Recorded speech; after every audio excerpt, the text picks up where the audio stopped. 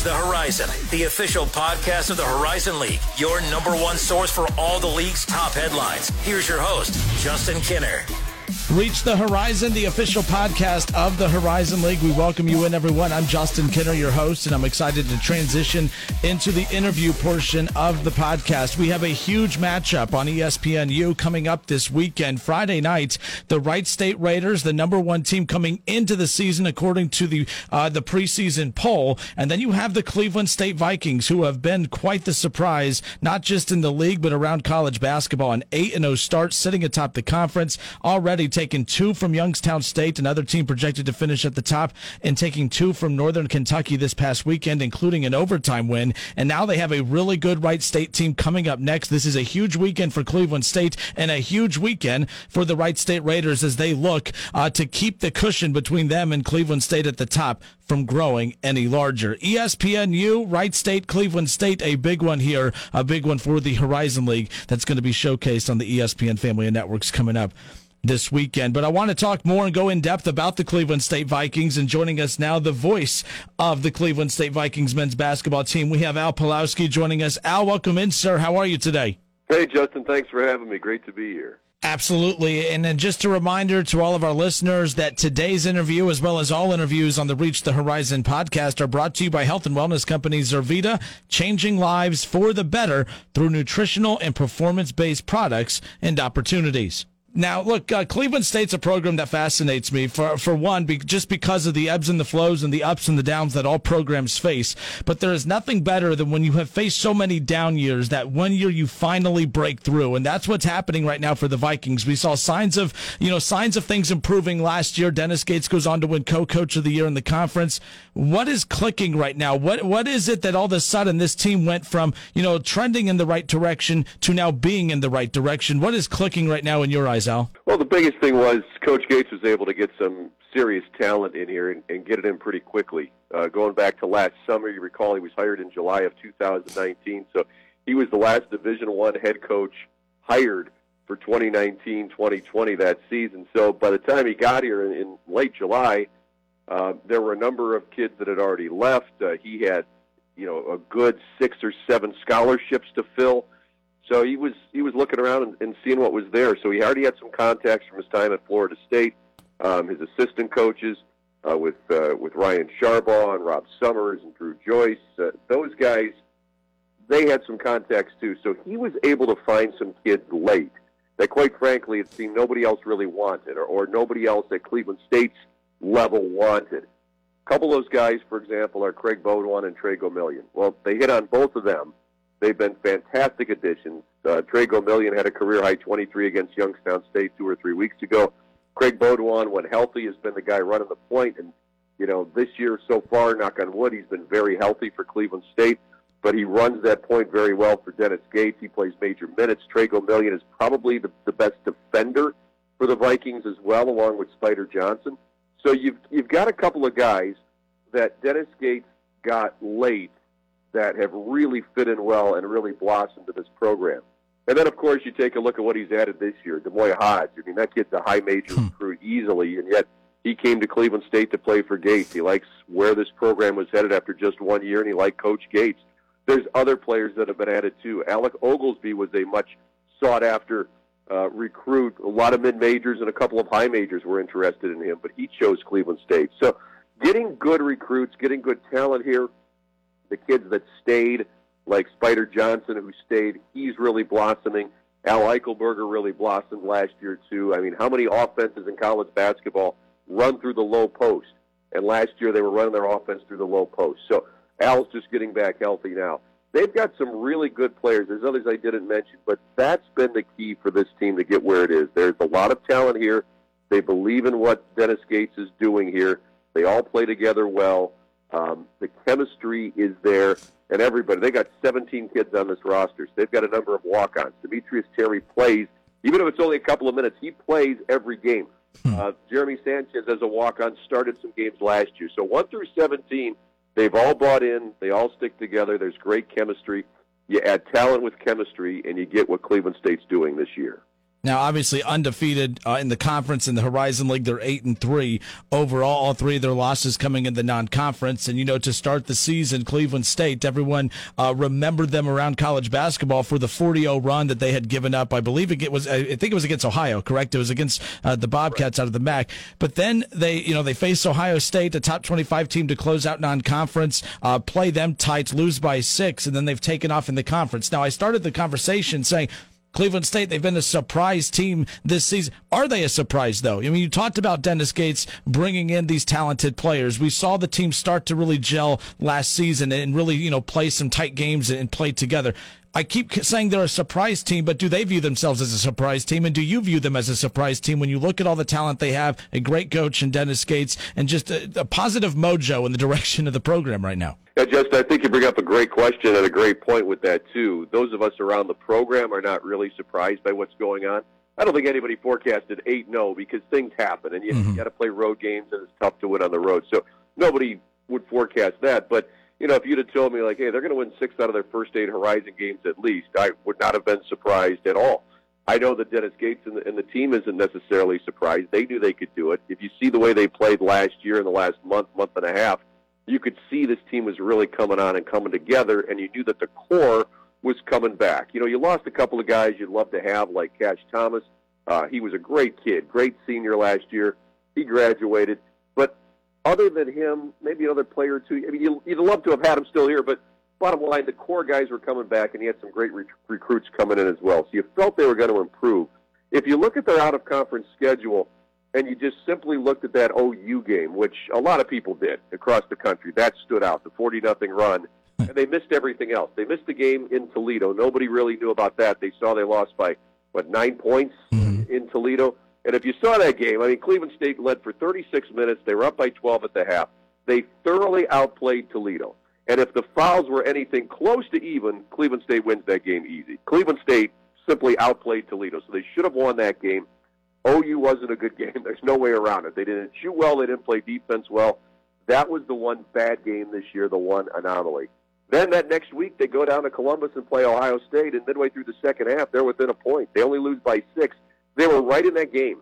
They could have won that game. They were in it until the last minute or so. Not a game I'm going to say that they should have won, but a game that they could have. So you look at all the games they played this year, 10 out of the 11 games, they easily could be 10-1. They should be at the very least 9-2 because they had that Toledo game won. But this is a team that overall this year has played very well. It would have been interesting to see, and I'm not saying they would have gone down to Duke or Kentucky and beat them because they were on the schedule this year. But they also had Nebraska on the schedule. So out of those 3 high majors, I would have loved to have seen Cleveland State play those games and see where they are this year because I think they could maybe go into a place like Nebraska and win that game. They could go down to Kentucky and be competitive with the Wildcats. That would have been fun. So the only high major game they got this year was Ohio State because of COVID. They were right in that game as we talked about. So it's a great point, a great question you bring up. Is there a surprise? I think around the program, not necessarily, but for the people that don't pay close attention and just look at numbers and final scores and records, yeah, I think it's a huge surprise because it's, like you said, all of a sudden you look at the last 4 or 5 years, and this team has struggled to get close to 500. Now they're 8-0 in the Horizon League, and people are saying, "Whoa, where did this come from?" Well, you can see it building from the day Gates was hired, but unless you're paying attention really closely, it would not be easy to see. In Cleveland State's, always had a fantastic program. Obviously, there's bumps in the road along the way, and you could say that about any program. But I think back to I'm recording this podcast here in Dayton, Ohio. Norris Cole, so I followed the program closely then. And then when I first started working with the league and covering Wright State here in Dayton, I first started covering them when Gary Waters was here, and they had names like Trey Lewis and Bryn Forbes and Anton Grady, all guys that ultimately transferred out to to bigger programs. Bryn Forbes playing in the NBA right now. They've always been able to get good players, even in the down years. I mean, Tyree Appleby, who most recently transferred out. But the stability at head coach and the job that Dennis Gates has done, it just finally feels, even from an outsider's perspective like mine, that stability has been what has been missing for a while, and that's what Dennis Gates provides. And it's refreshing. Last week on the podcast, we had Jordan Burnfield with ESPN. He calls all the games on ESPN on Friday nights for the league. And he said the one thing that's been most refreshing about Cleveland State is just new blood, because for so many years now it's been Wright State, it's been Northern Kentucky and UIC and Oakland all battling it out at the top. Now we're getting some new blood in there. Youngstown State's competing, although they're down right now with injuries. Cleveland State now has turned the corner thanks to Dennis Gates and the job he's done and the players and the staff he has. So it's fun to see new blood and to see Cleveland State returning to what we've been used to seeing from them, especially, just over 10 years ago. Yeah, and Cleveland State really did. You bring up a good point with the good players they've had in the past. And, if those players all would have stayed at Cleveland State and stayed at the mid-major level, who knows? I mean, this program would probably continue to win. Gary Waters brought it back from a spot where it was, really struggling after Raleigh Massimino left. His last couple of years were not good. Mike Garland was a great guy. I worked with him his last year in Cleveland, but he could never figure out how to bring Cleveland State to prominence.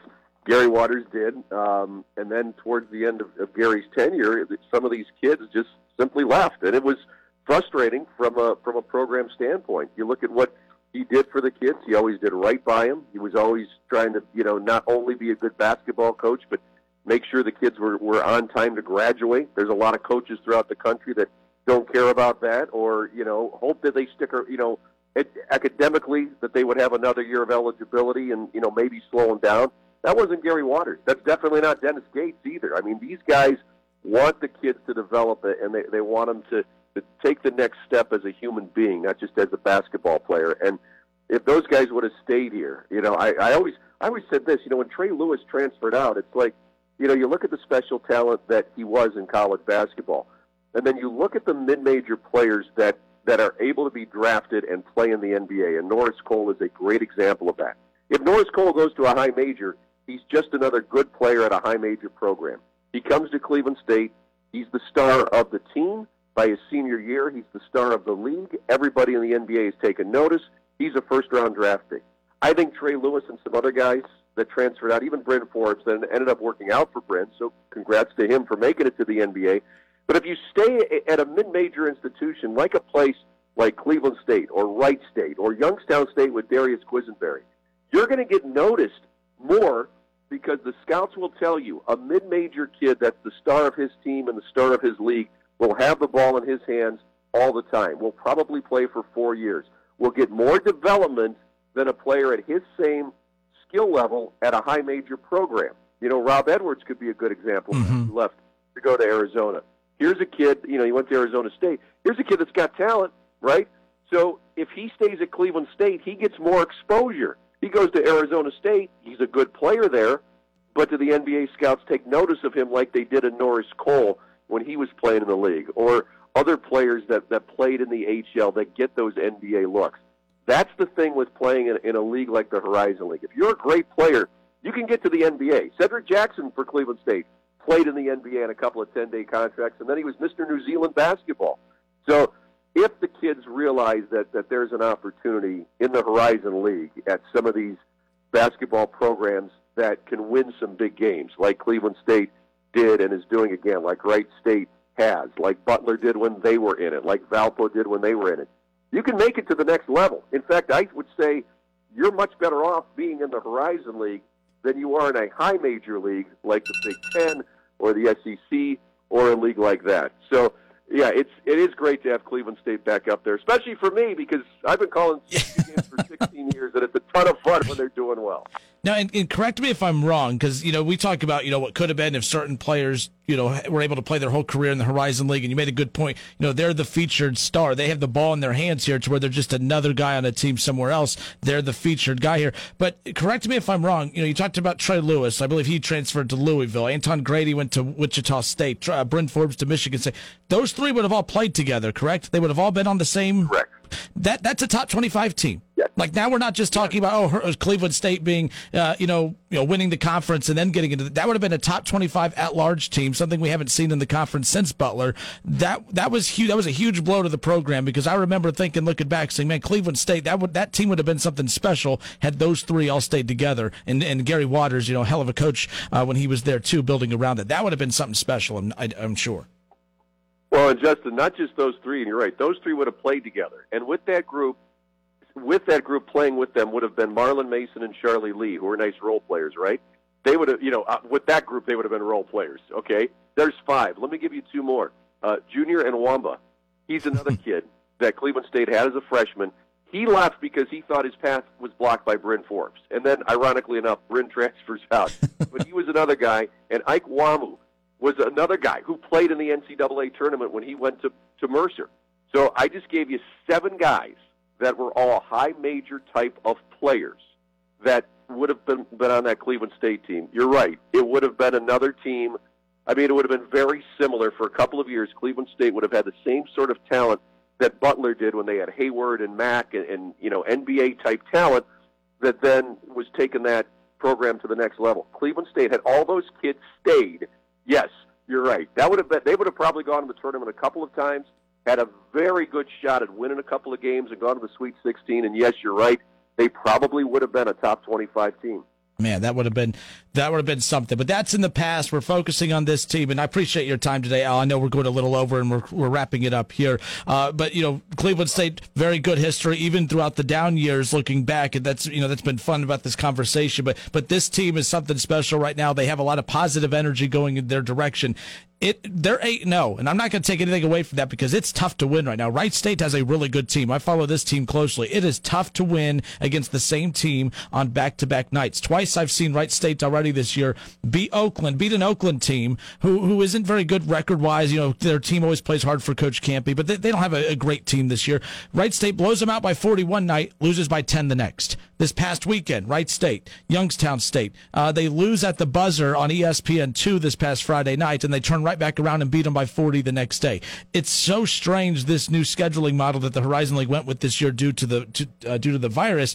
It's tough to win, and yet here's Cleveland State at 8-0. They're for real. Like we can't nitpick and say, well, they haven't played the best of the conference. They just swept NKU. You beat Youngstown State, and they have a great opportunity to show out against Wright State coming up on ESPNU this Friday. As you send us out, Al, just send us out with your thoughts on this matchup because this is huge. But we're not talking about must-wins in January too often. This is a must-win weekend for Wright State due to the back-to-backs because you won't get Cleveland State later in the year. This is a must-win weekend for Wright State, and Cleveland State has a huge opportunity to create that gap between them and what was supposed to be the number 1 team coming in to the season. Well, yeah, you've summed it up pretty well. And speaking of local kids, Torrey Patton from State and Arizona, Trotwood, absolutely, he's going to be back, and he's one of Cleveland State's big players.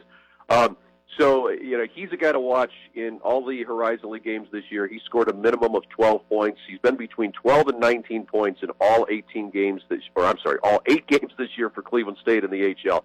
So he's averaging more than 15 points a game. He's been Mr. Consistency.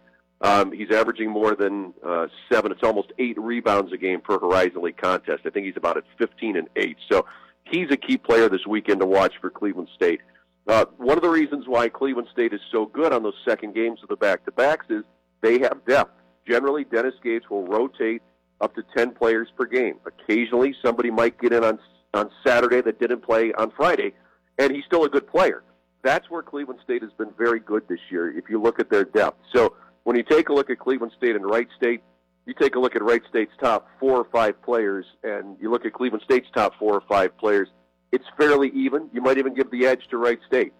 If you look at Wright State's next 6 to 10 players and look at Cleveland State's next 6 to 10 players, I would say the advantage there is Cleveland State. So that's why they've been able to go 8-0. That's why they've been able to win 2 games, because they have some depth. If somebody gets in foul trouble, if somebody gets hurt, if somebody just doesn't have it one night, Dennis Gates has got another player or 2 or 3 he can go to, rotate in. He can bring in those walk-ons like he does Demetrius Terry, and he's going to play hard defense for 2, 3, or 4 minutes in the second half and wear down another team's point guard just by the way he's going to hustle and get after it. So I think it's going to be a great showdown this weekend for the Horizon League. Wright State obviously is the favorite because they're at home. They have the track record. They've been there before, so you've got to give them the edge. But I like Cleveland State this weekend, too. I think they're going to be good games. Hard to predict who's going to win them because you just don't know how the games are going to go. But I think it's going to be a good matchup. I could see an argument for either team winning on Friday, and then either team winning again on Saturday. So it should be a lot of fun. All right, reach the Horizon, the official podcast of the Horizon League. Al Pawlowski, our guest on this week's edition of the podcast. And again, a big one this Friday night, ESPNU, Wright State, Cleveland State, 8-0 Vikings looking to remain undefeated, and they have another big test. They just had NKU last weekend. They got Wright State this weekend, and they're just going to continue doing what they've been doing all year, just taking care of one game at a time. Al, thank you so much for your time. I beyond appreciate it, and I'm sure this won't be the last time we talk. Thank you for your time today. Looking forward to the game this weekend. Thanks, Justin. Great to be here.